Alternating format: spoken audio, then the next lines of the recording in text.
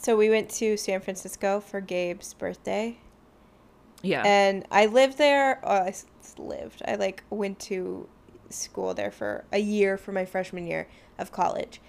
Um, Yeah. but there was like nobody there, which like makes sense for like the pandemic and everything. But it was just so empty and so different compared to when I was there like 12 years ago. And Yeah. we walked through Chinatown, and it was like the first two stores by Dragon's Gate were like there, and then literally everything else was closed down. And like there was one restaurant that was Wow. reopening and one coffee shop that was like new and like, you know, trendy, but like they Yeah. had like the like Asian pergola, but it was like in like pink and gold, and it was like very like Instagrammy, and it was just so Okay. sad. It was just so sad that Yeah. like everything was just like empty and desolate and closed down. Ugh. Yeah. I haven't been. Well, that's a lie. I went back to San Francisco in October, Uh-huh. um, and it was very much like that in a sense. I mean, I feel like there was a lot of people ignoring the fact that we're in the middle of a pandemic, Mm-hmm. but yeah, like it was very sad to see. Like, I mean, I went to school in San Francisco. I was there for almost 4 years, Mm-hmm. and yeah, it was like my favorite spots that I would go to were just either closed down. Like, there's one of the taco places that we always went to was just like not reopening because of everything that's going on. So it was pretty sad. But I feel like it's gonna take a long time for things to get back to like the way they were, Mm-hmm. like economy wise. But I feel like we're slowly inching towards that, now that Yeah, there's more but people being even like vaccinated. Did you get a shot? You got your I shot, right? got Johnson and Johnson. Yeah. Oh wow, were you sick that day? You know, not really. Like, I was tired and I kind of napped, but I also nap every day. Well, I don't have a job, so that wasn't. I'm sorry, what? You nap every day? Well, not every day, but usually I like write in the morning, and then like my brain is so fried by the afternoon that I have to Yeah. take like a 30-minute nap. So, Wow, I wish that I was. And it's not even the fact that you nap every day. I'm jealous that you can nap. I can't nap. well, Like, I I've can't tried. sleep at night when I nap, but I have no. Okay. Between jobs, I have nothing to. No This reason. Yeah. sounds Yeah. so Yeah. like morbid, but like I have nothing to wake up for. So like, I totally get it. I totally get it. But I'm just like not a person that can nap. yeah, Like, I lay down and I think of like the most random things that keep me awake. I And usually then watch. I can't settle my brain. Yeah, I usually watch Sims YouTube videos of like people building Sims houses, and I find it so like soothing that I just fall asleep. But I'm also Interesting. interested, so then I have to rewatch it when I wake up to see how they build it. Yeah. To up I my guess I feel Sims like that game. about cooking shows. Yeah, exactly. I like cooking videos. Like, that's what I do before I go to bed. Mm-hmm. Like, my favorite thing is to like go on like, foodnetwork.com and Yeah. watch their Food Network, like, 60-second videos. Did you see that they're gonna Um, do a new Chopped but Martha Stewart rules? No, I did. Well, yeah, I thought she was on the show now, but I didn't know that there was like a. Is this old news? Might be old news. I just found that out. Yeah, I think she's on the show as like a judge, Oh, but I didn't okay. know that there was like a Martha Stewart, like. I said it, and as I was Thing. saying it, I was like, I could be remembering this wrong. Yeah, But it could be from. anyways. I mean, when I started rewatching Chopped, she was on it, and you know what? I don't really care about her being on Chopped. I want her and Snoop Dogg to have a cooking show. They did. It was called Potluck. Yeah, but like on TV, they Yeah. weren't just doing like videos. No, I thought it was a real show. Oh my god, I need to watch it. They need to like get high and then I think- make like food. Or wait, make the food first and then get high and eat it. I never watched it, but I think you should check it out because somebody might have stolen your idea years Oh, ago. damn. I hate that. I really, really do. I hate when that happens. That's all right. You're so creative yeah. and wonderful. Oh, thank you. You're so supportive. So I think when you were just talking about, the being in San Francisco and like the Asian community and like being there was like a perfect segue into my story this week. Huh. When you first started talking about it, I was like, oh my gosh, is she going to tell like a story about, something that happened while she was there? No. And it's going to like, but it's kind of perfect because I do have a story this week. When I was trying to find a case for just cases in general for this season, I was really trying to find, I always do this anyway, but I just tried to find a story that like nobody's heard of until something else happened. Right. And kind of the opposite happened here. So obviously, recently the murders that happened in Atlanta, of the, I think it was a nail salon. Massage. Was it a nail salon? Parlor? Oh, it was in a massage parlor. Yeah. So as I was kind of just like searching through, this case popped up. And there's no like direct connection, obviously, with the victim and what happened in Atlanta, but this case came up from the 80s that has been talked about now, even more so now because of what happened in Atlanta. So this week I'm going to tell the story on behalf of Vincent Chin.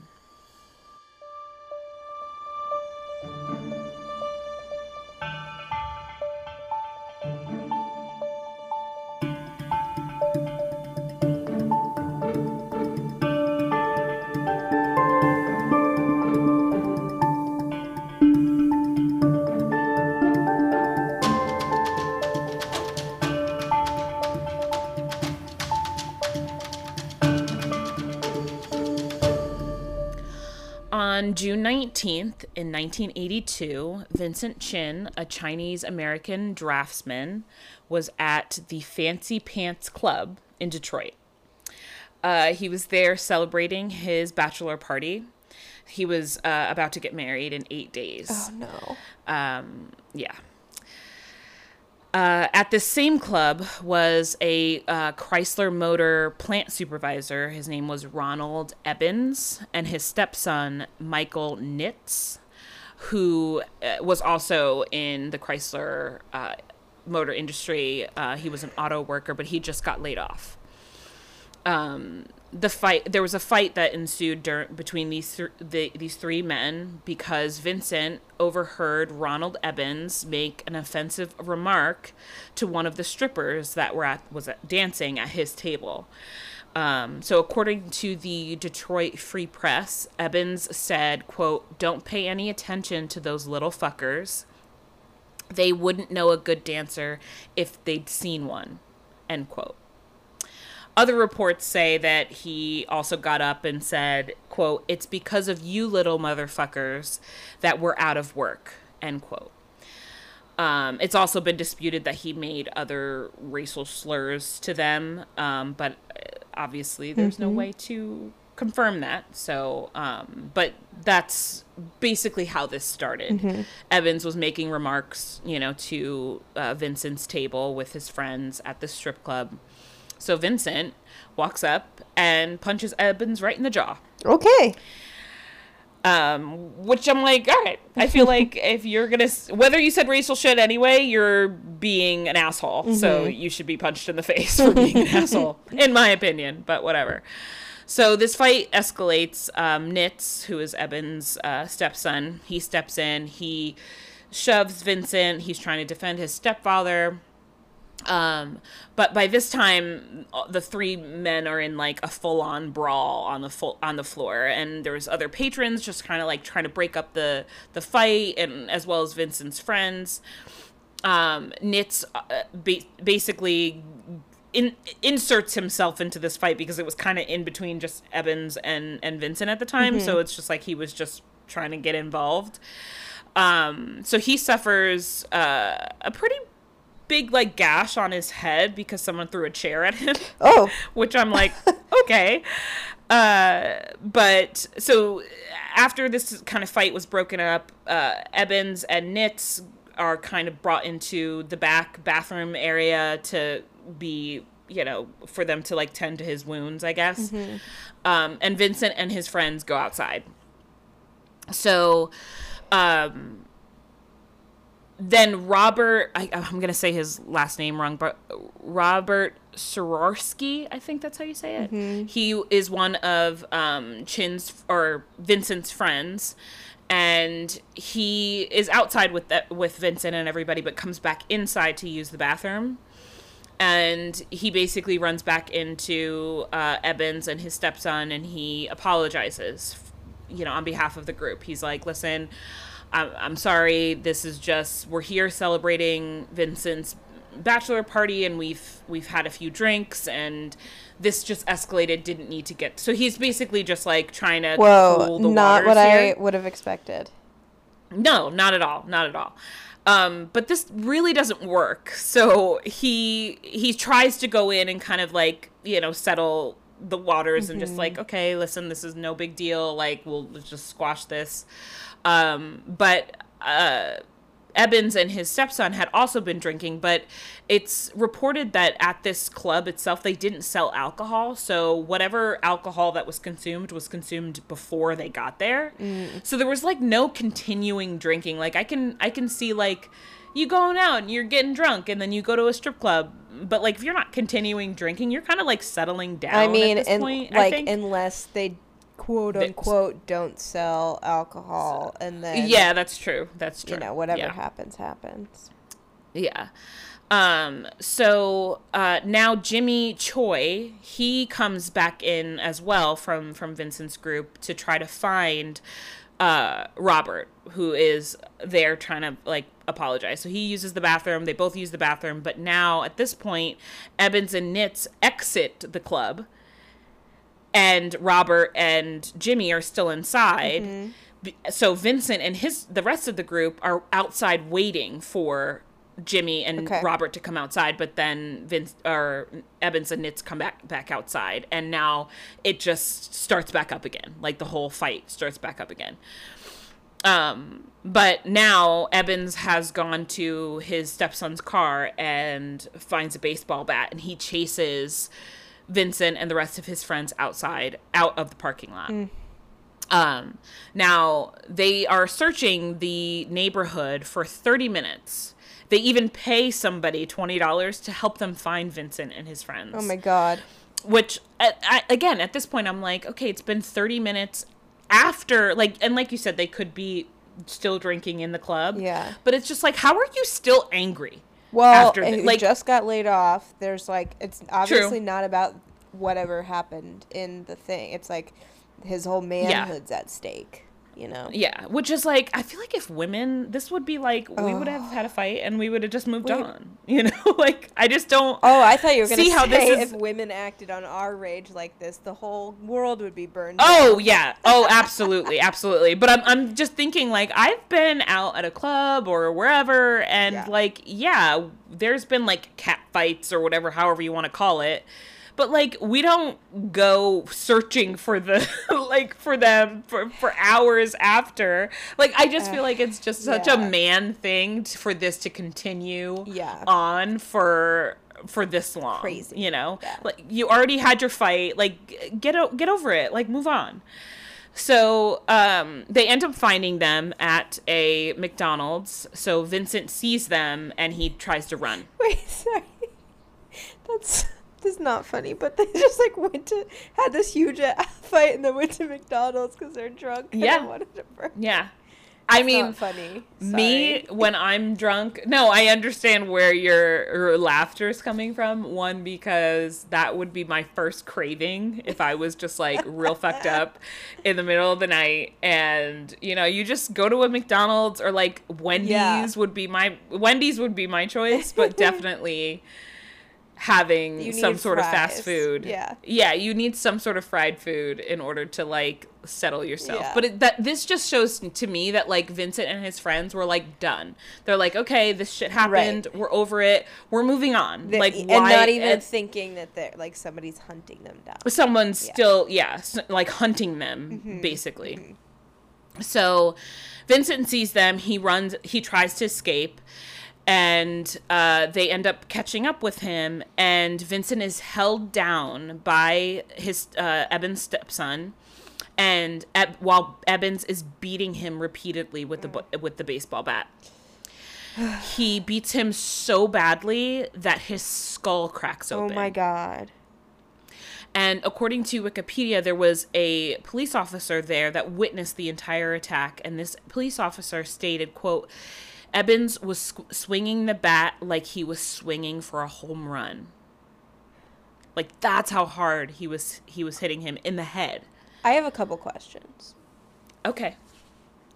There's a police officer there who saw that, and there was enough force and enough times to crack a skull open.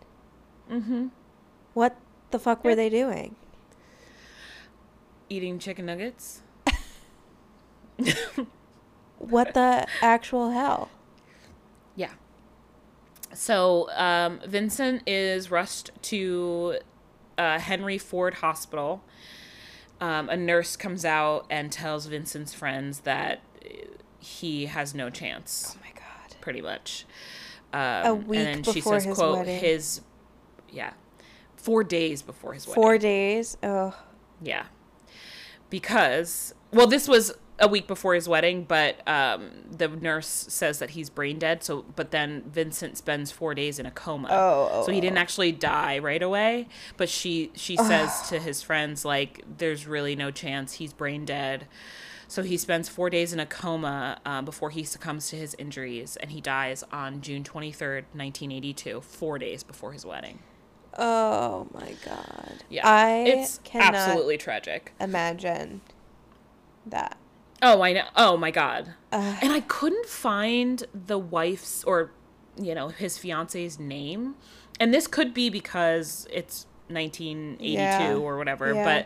But I did find an article. I think it was in like the Detroit, one of the Detroit papers. But you have to pay to see Yeah.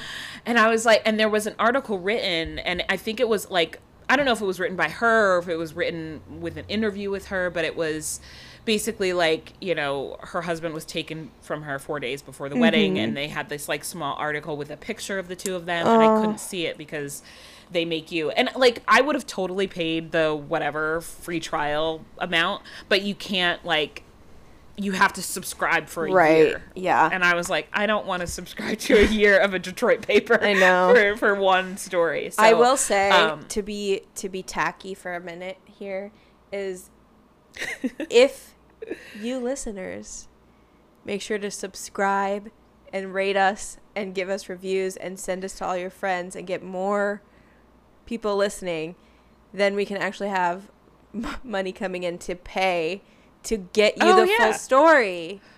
Yeah, So that's true. Very true. If you do all that, we might be able to break down these firewalls. Yeah. It's so upsetting because I wanted to be able to like name her. So Yeah.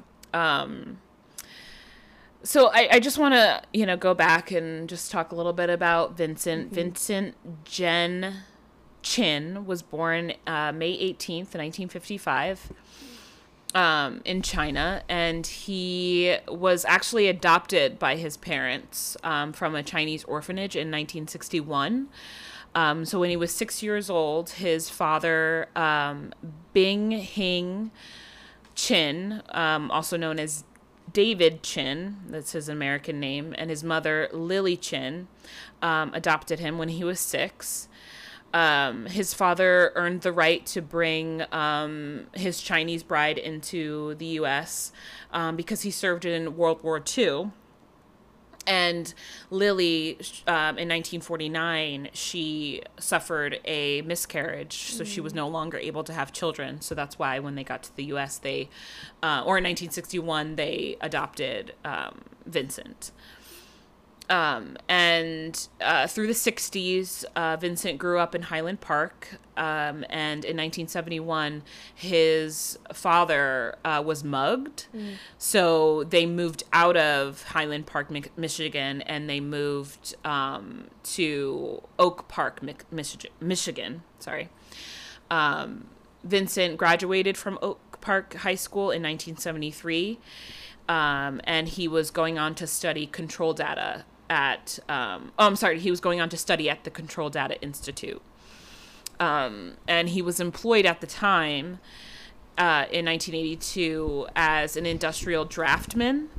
And a draftman is basically an engineering technician, and he basically does like drawings or like plans for machinery.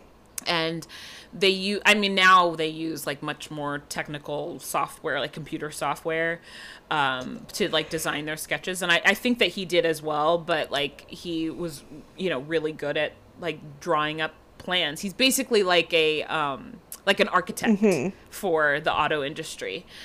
So he worked as a draftman at Efficient Engineering, which was an automotive supplier. And he also worked on the weekends because apparently having the knowledge to be a fucking engineer was still not enough money to like live at that time.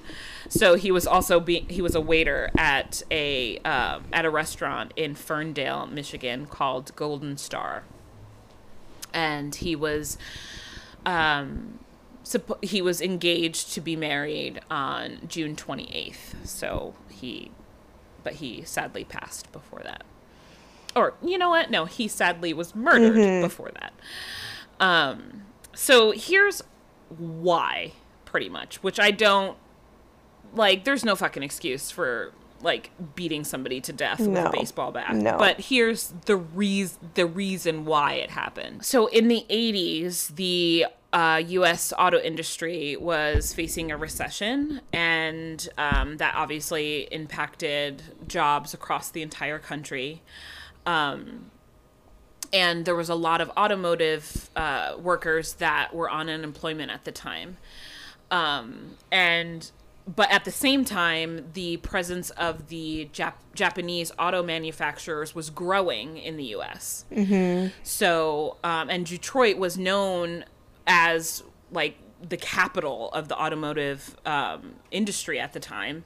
And they were considered like the powder keg, which I was like, okay, they're the powder keg of racial animosity towards Asian Americans because of this. And, many of the U.S. automotive workers blamed the Japanese car manufacturers for their lack of jobs. So that's interesting that they're like, this is where it all started. And it's like, yeah. Well, exactly. Yeah.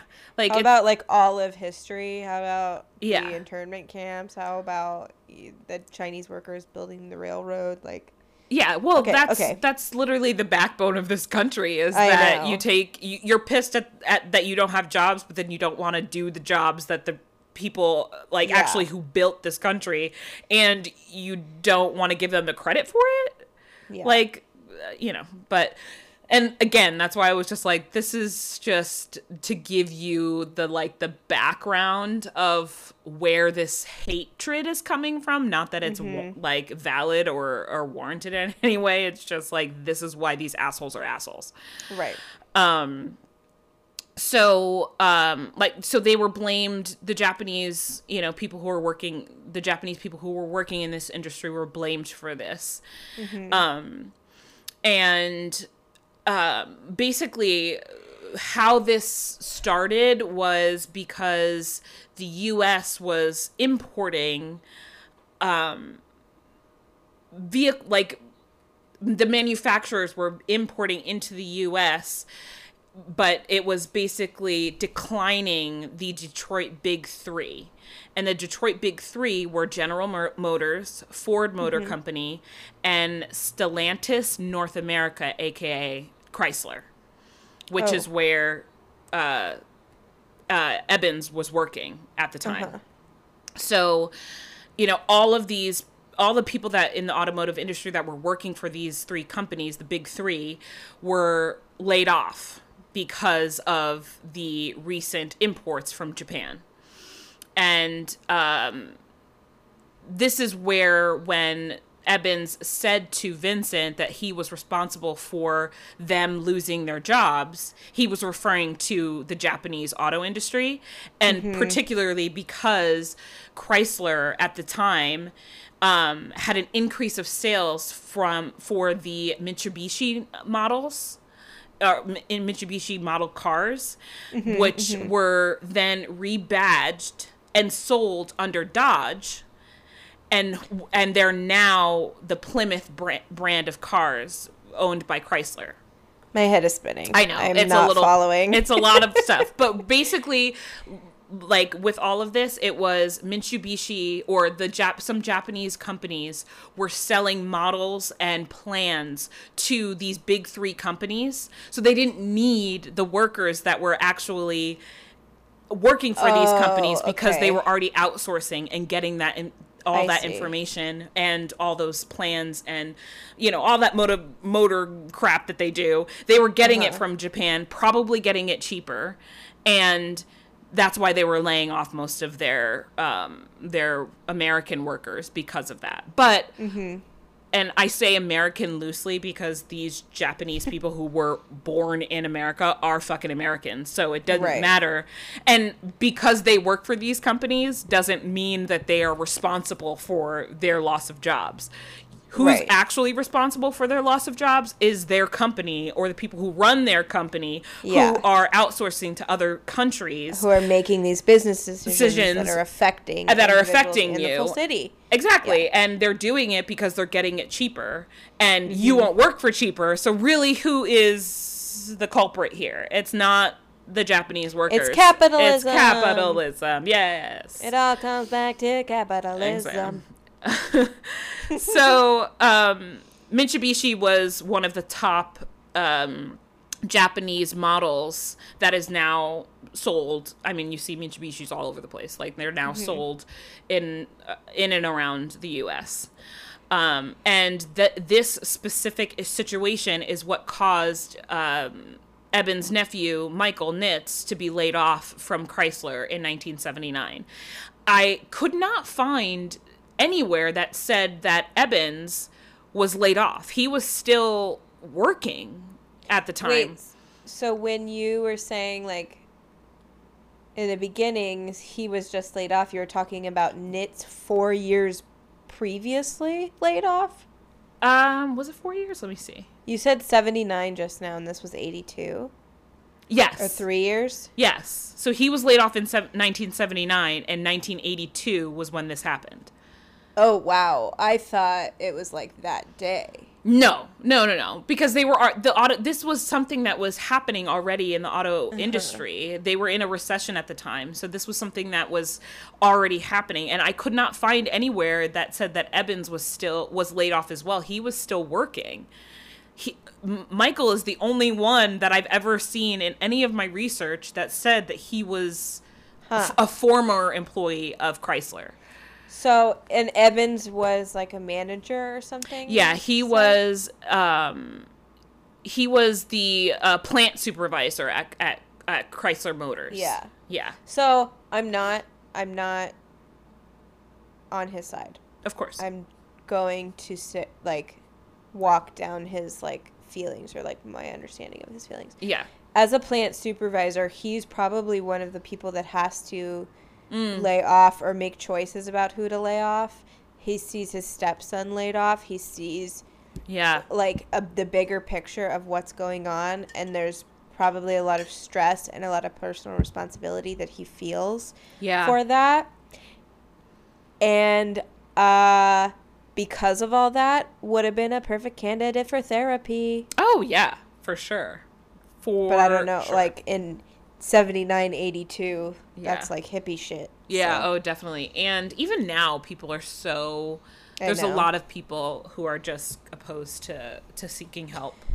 And, and that's the bottom line, is that especially when you know people in your life that are struggling, to suggest therapy to them feel like they feel very, It's loaded. It's definitely loaded. Yeah. And it's also like the knowledge of like it could make it worse before it gets better rather than just like making it better automatically. Yeah, And yeah. like the way you've been existing right now is like you've been surviving. So to get worse yeah. is scary. Yeah. And I get and that. to be vulnerable, you have to be Yeah. honest. You have to be able to like literally lay all your shit out on the table in front of somebody you don't know. Of course, it's going to be hard.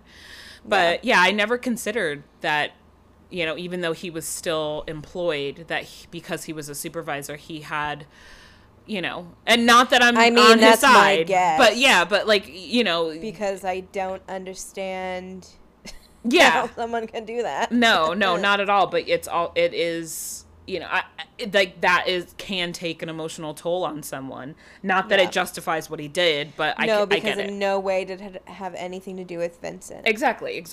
And So- like now to say that, there's no excuse for them leading, like basically hunting Vincent down and his friends because like they're kind of idiots because Vincent was Chinese. Yeah. Well, you can't expect Exactly, but like grown American man. exactly. But it's just like that's the problem here. That is the problem that we're now seeing, and I hate saying now seeing. It's been very present and in everybody's faces for a long time. It's just being recorded now. But Vincent was Chinese, and he like I don't know if, and again, I couldn't find this in my research, but I don't even know if Ebbins and Nitz knew that he worked in the auto industry. Like, they didn't know him. It doesn't matter. Exactly. Because he wasn't a person to them. Yeah. He was just a symbol of everything that was going wrong in their own lives. Which is why I don't, this whole, Dehumanized him. this quote unquote trial that happened. And I always do that when I hate the outcome. I always call it like a quote unquote trial. Like, there was a legit trial, but when it doesn't go the way I want it to go, I'm always like, this wasn't a real trial. But, it's not, they didn't know that he was in the auto industry. They mistakenly thought he was Japanese. He's not. And they just made an assumption and were automatically angered. Like, even before the fight happened, he said, "You're the reason that we're out of jobs." And it's like, but you don't even know. He's not responsible. How do you know? He could be a fucking baker. How do you, like, you don't know if he... It doesn't matter. It didn't matter in their minds. Yeah. Vincent's friends said that before he lost consciousness after being beaten by Ebbins and Nitz, he whispered 3 words to them, and they were, "It's not fair." Oh. And then he lost consciousness. He was buried the day after he should have been married. Oh my God. Terrible. Absolutely horrific. So Ebbins and Nitz were arrested and taken into custody that night by the 2 off-duty police officers that were there who witnessed the attack. Okay, you did one thing. Yeah. And they were both charged with second-degree murder, but obviously they were able to get that down to manslaughter. What? Yes. And of Even course, second degree, I'm like, what? exactly. Well, I think first degree it has to be premeditated. Okay. And I guess So hunting them down doesn't count as premeditated? according to what I read, no, because their intention was not to kill him. It was just to beat him up. So that's why they can only get second-degree murder, even though they did hunt him down. Even though they just got manslaughter. But they basically plead it down to manslaughter. And, of course, they plead guilty in 1983. If you're pissed off about that, just wait. Okay. So they are ordered to pay $3,000 and serve 3 years of probation. No jail time. Are you shitting me? No. Nope. And they still, because it was not a part, because they weren't going to prison and they were pleading guilty to a manslaughter charge. They never had to admit to wrongdoing at all. So they denied the brawl.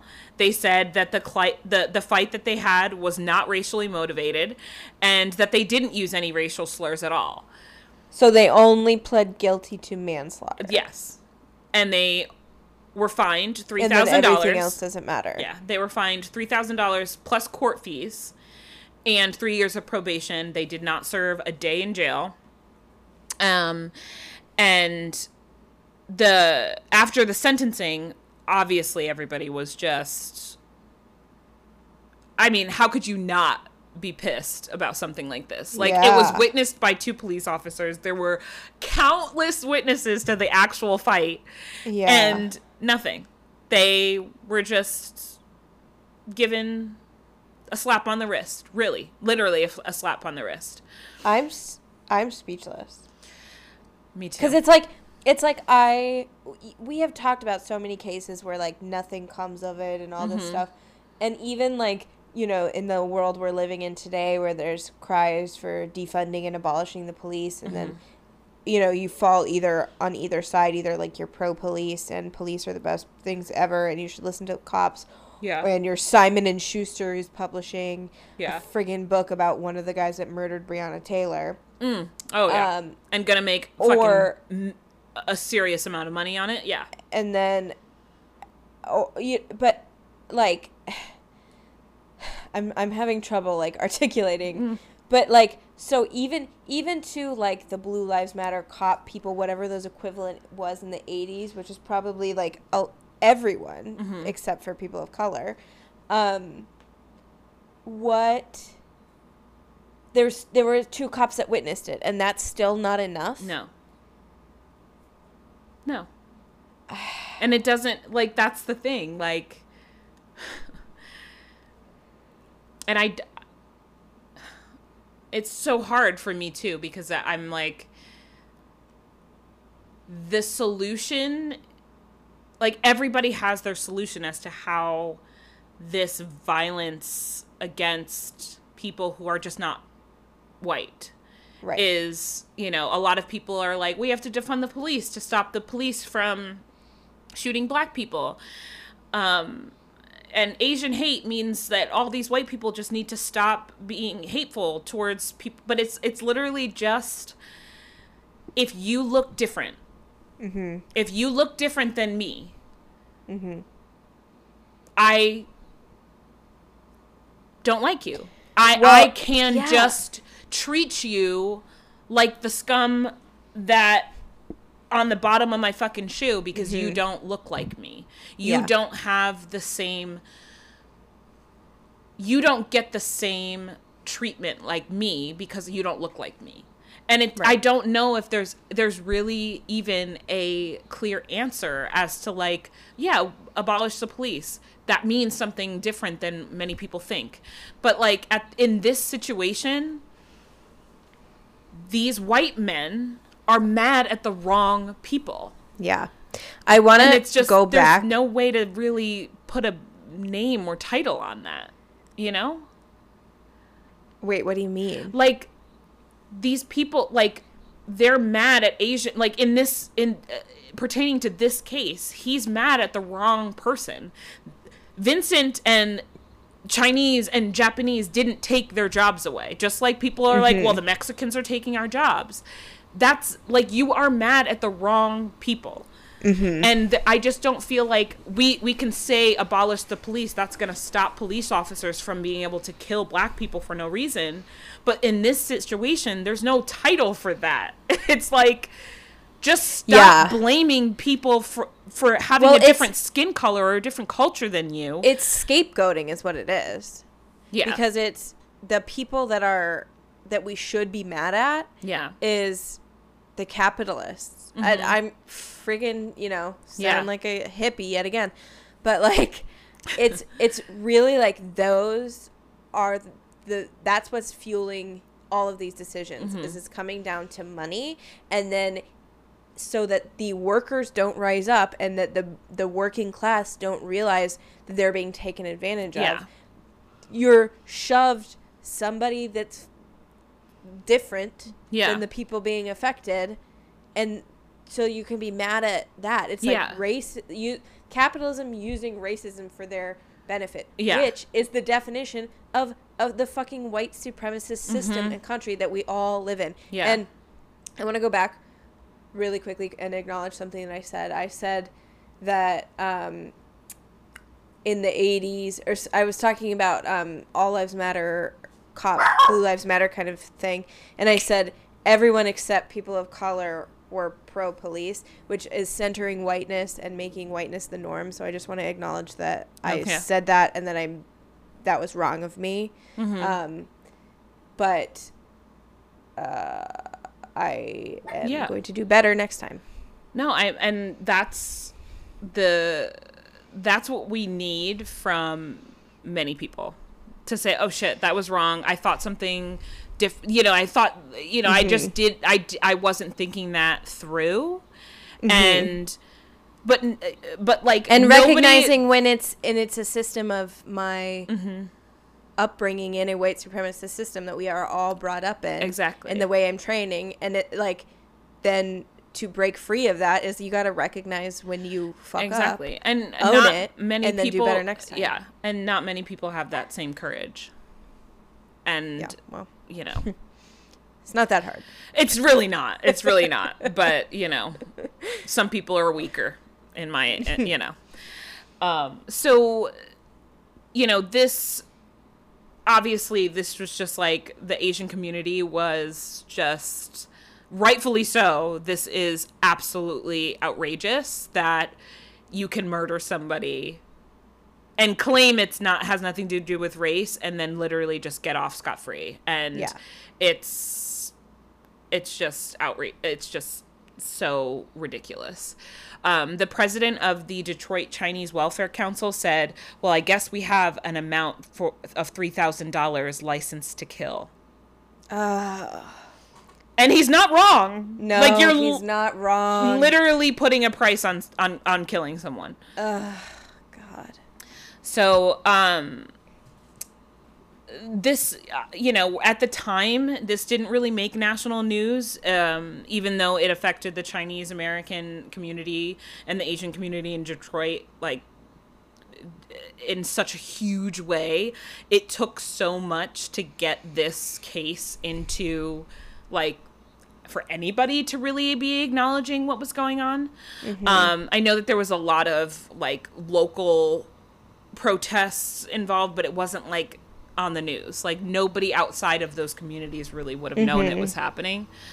But Curtis Chin, I think he says in this article, and I didn't write it down, but he does say in this article that some of his relatives were supposed to be in Vincent's wedding, so I think they do have some sort of a family relation. And he produced a documentary in 2009 called Vincent Who? The Murder of a Chinese American Man. Oof, that's a good title. Yeah. He was Curtis was 12 years old at the time when the murder happened, but obviously later in life he decided to make a documentary.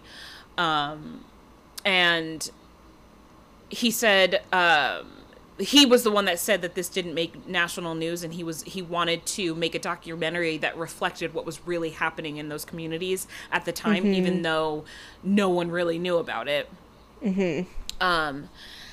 So his murder then was like a turning point for the Chinese Americans, and Helen Zia, she's a Chinese American journalist who she was a part of some of the civil rights activism that was sparked after Vincent's murder. And she said, quote, "People knew from personal experience that we were lumped together by non-Asian Americans. But in terms of identifying as a Pan-Asian, the key thing was that a man was killed because his murderers thought he looked like a different ethnicity. Not only that, but his murderers also got off with probation. In other words, scot-free." Yeah. End quote. And by 1983, there was a larger population of people who could identify or did identify as Pan-Asian Americans in that community and joined the protests for their civil rights. And Christine Choi, she's a film professor at NYU Tisch School of Arts. She also directed a film called Who Killed Vincent Chin?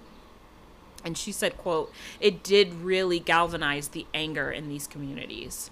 Mm-hmm. And I did watch a couple clips from both of those films, the documentary, and there was a part where the judge, and it just angers me to even like have to say this again, like to just say what he said. Mm-hmm. But Judge Charles Kaufman, wherever you are, I hate you. Anyway, he said that he was the one that gave both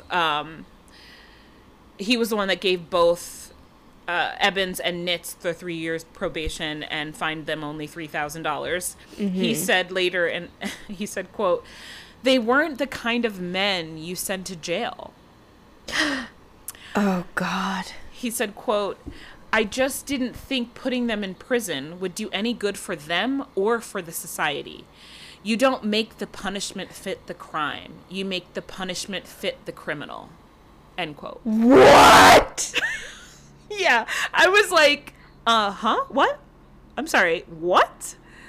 What? Yeah. You don't make the punishment fit the crime. You make the punishment fit the criminal. I mean, that tells you everything. Yeah. Right there. Oh. Yeah. Mm-hmm. I feel dizzy.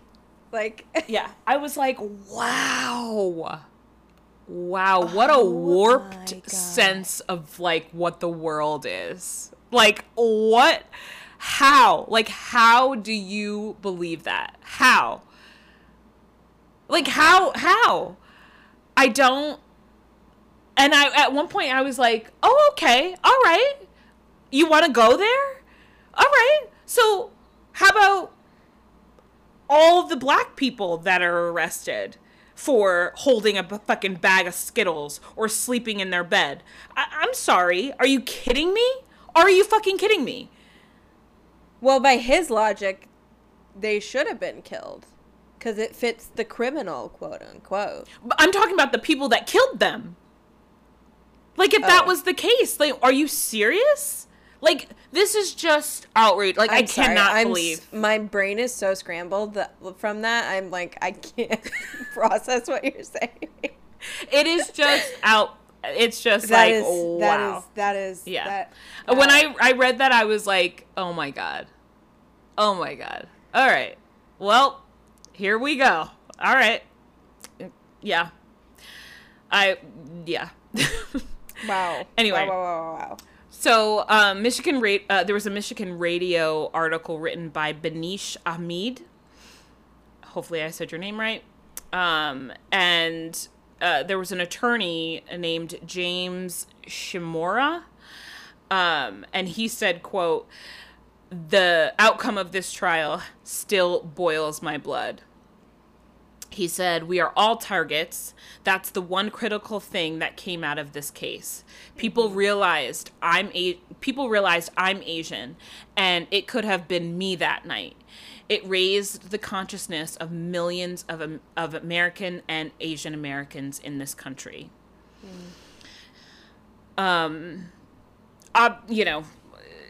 Clearly there was a lot of inaction by the government, but there was also kind of inaction from advocacy groups that you would think would be so behind, what this case means for those communities. But they're the only group that helped, like, because there was a lot of like civil liberties and civil rights groups that didn't feel that Vincent's murder was a violation of his civil rights. And I'm trying to still understand why that's like why they would think that. I don't know if it's because it was the 80s and they were like, well, this wasn't a racially motivated thing, or it wasn't, I'm not really sure, but the there was a new group that was called the American Citizens of Justice.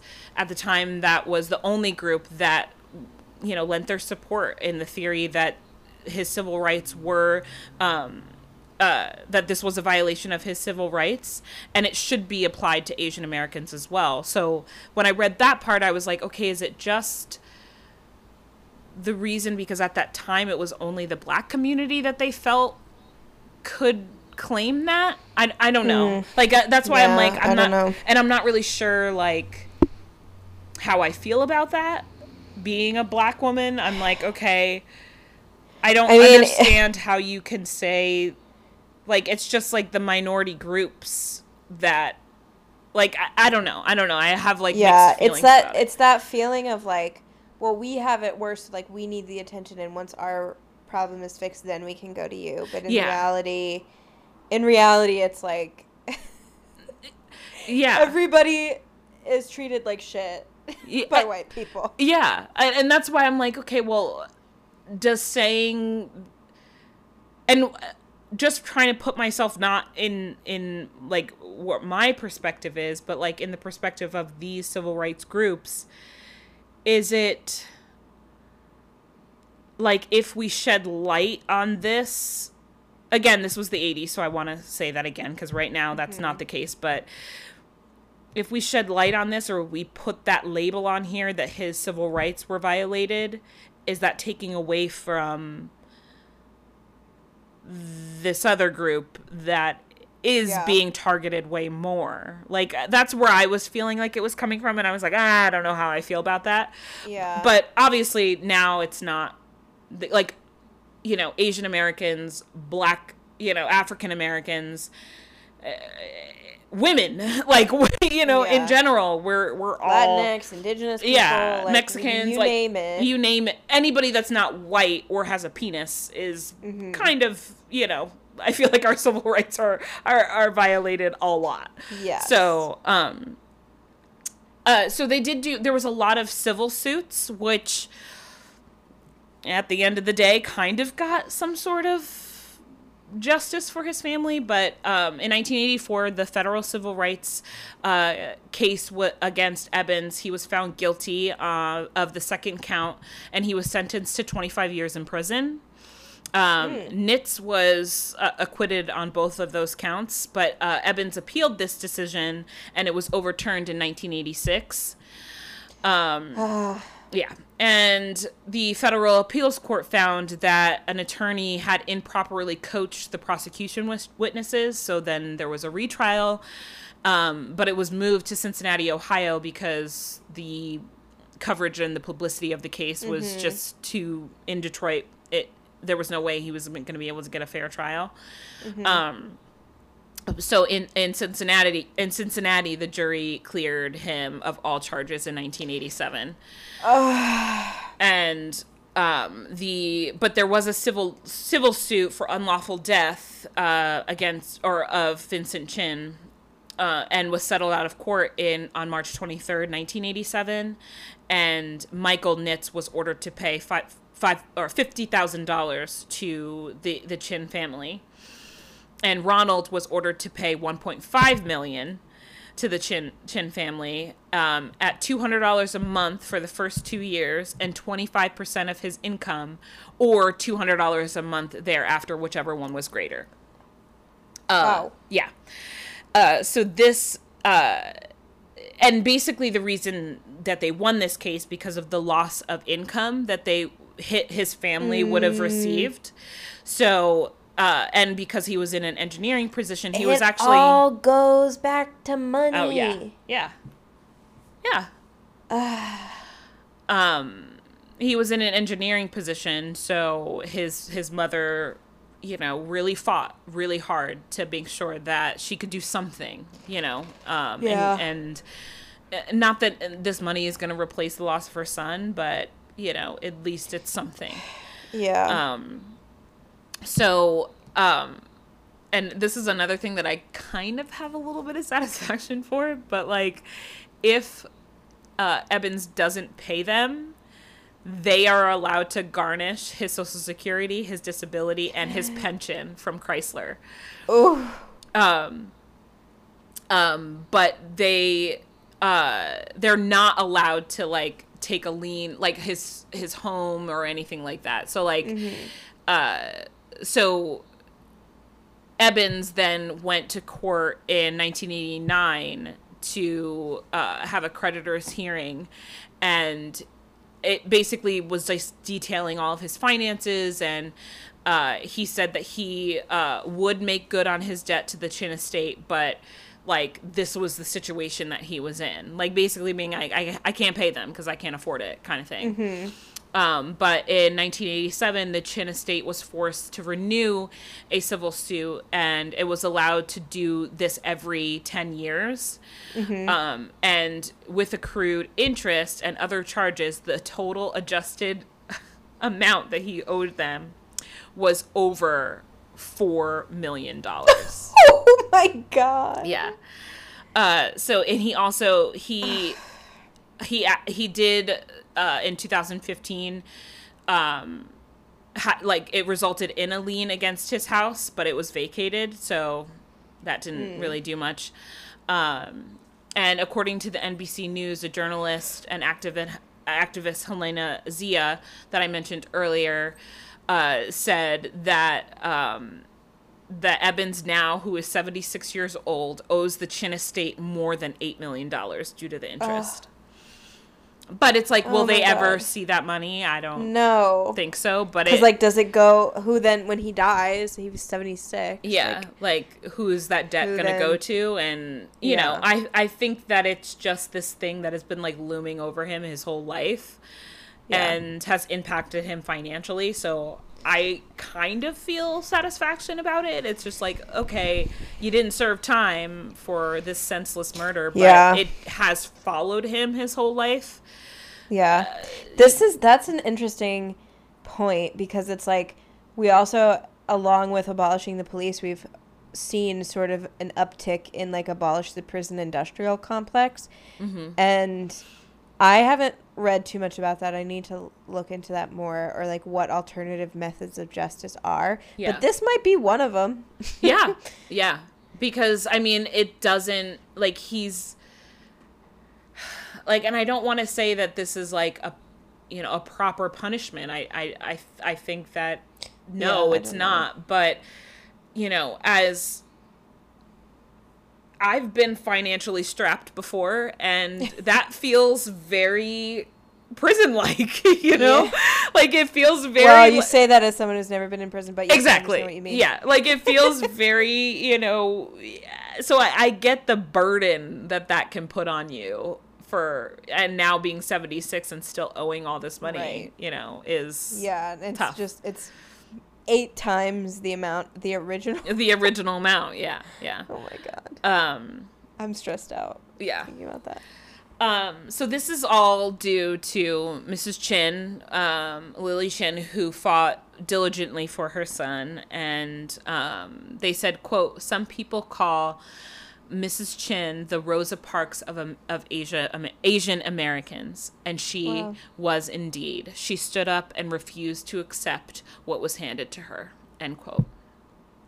Nice. In September 1987, Lily Chin, she moved from Oak Park back to her hometown in China. It does list her hometown, but I don't want to say it and ruin it, so I'm just going to say her hometown in China. She did this because it was just like too hard to live there. It was just being reminded of the tragedy was just too hard for her. She did return back to the United States for medical treatment in 2001, and she died on June 9th, 2002. But prior to her death, she did establish a scholarship in Vincent's memory, and it's administered by the American Citizens for Justice, the only organization that supported that his civil rights were violated. And like I said, this is like this whole case. I found this case because of the recent murders in Atlanta. Christian Choi, she's a pioneer at the Asian American Independent Cinema. She's a film professor. She said, quote, Vincent Chin was mistaken as Japanese. We easily could be interchangeable. For the gunman who shot up the in Atlanta, I think she meant to say, it says nail salon. I think it was a nail salon. I think he went to a couple places. Okay, maybe that's why. For the gunman to kill these Asian women, I don't think he had a clue who these people are. There was no course in dealing with images of Asian Americans, period. End quote. Oh, she also said there is a lack of knowledge about Asians and Asian Americans because we've been lumped together. Even though America engaged in long periods of the war with Vietnam, you would think any of Americans would understand a thing about the Vietnamese culture. Hell no, they don't. End quote. There was a plaque commemorated for Vincent Chin in Ferndale, and it was right on the street where he used to work at the Golden Star restaurant. And he worked there part-time, and they enacted a plaque in his memory, and it's still to this day a meeting place for all the activists of the Asian American community. We must stop Asian hate. Vincent's murder is just one of many that gets overlooked and underrepresented. Discrimination, racism, and hate towards people that don't look like you is not new. It's not fake, it's real. Stop being selfish. Stop ignoring this. We must open our eyes, open our hearts to these communities, and do whatever it takes to protect them.